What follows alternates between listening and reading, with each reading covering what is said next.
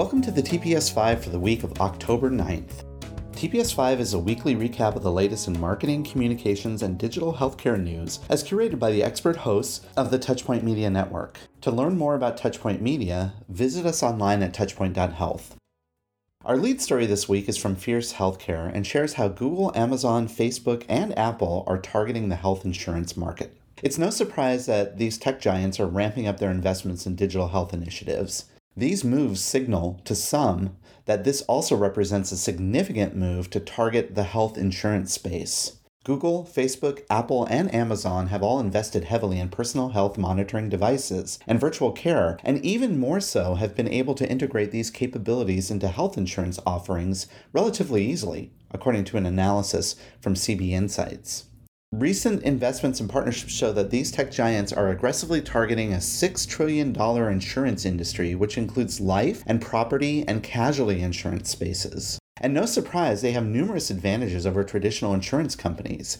They have the data, existing customer base, and distribution platforms to successfully reach insurance buyers in a more convenient and digital way. As the report states, today, big tech companies act primarily as digital enablers or distribution partners for insurers. However, if they own the data via their hardware, analytics via their cloud software, and distribution via their consumer platforms, insurers are at risk of being commoditized or disintermediated. And here are the ways that each tech giant is slowly making advancements into this sector. Amazon is working directly with Cigna to provide convenient healthcare access via its Alexa smart home devices. They've also teamed up with Blue Cross Blue Shield of Massachusetts to integrate its PillPack offering into the insurer's member app. And of course, we have all heard the news of the Amazon, JP Morgan, and Berkshire Hathaway partnership to create a self-managed health plan that's called Haven for company employees. In addition, Amazon already provides telemedicine, medication delivery, and app-enabled house calls for its own employees. And in April of this year, Amazon sent a survey to its 900,000 U.S. e-commerce sellers inquiring about their current health insurance needs and pain points, which hints at the tech giant's desire to expand its employee health offering to these sellers. Lastly, it's important to note that the recent launch of Amazon's Halo wearable device also included an announcement of their partnership with life insurance provider John Hancock. Now, Apple's move is tied to its hardware and software infrastructure. The recent Apple Watch announcement included additional health tracking features which now measure the oxygen saturation of users' bloods so that they can better understand their overall fitness and wellness.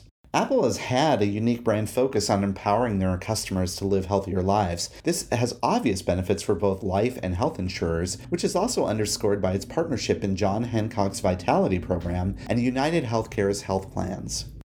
Facebook is also making their own unique moves, albeit a much smaller presence than the other tech giants. Facebook has a massive user base with 2.7 billion global monthly active users. And since Facebook has been collecting an estimated 52,000 unique attributes on each Facebook user, it has the potential to effectively model risks about individuals and businesses.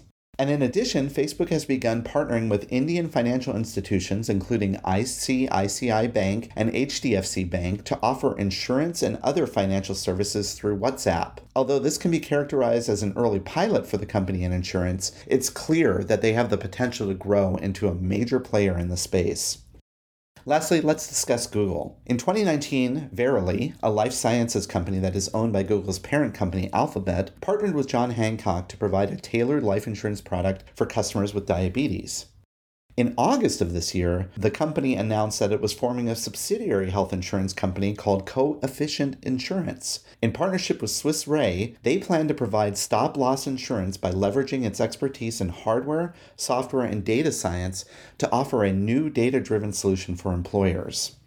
Now, of course, the capital and regulatory requirements of the insurance industry may deter these companies from becoming licensed insurance companies or taking on significant underwriting risk. But it's more likely the tech giants will target specific areas on the insurance value chain and expand their efforts to new geographies or lines of business. In addition, as the report notes, there is a potential for these tech giants to take even more ambitious steps, such as becoming a licensed insurance broker. Amazon has already done this in India and with ACO.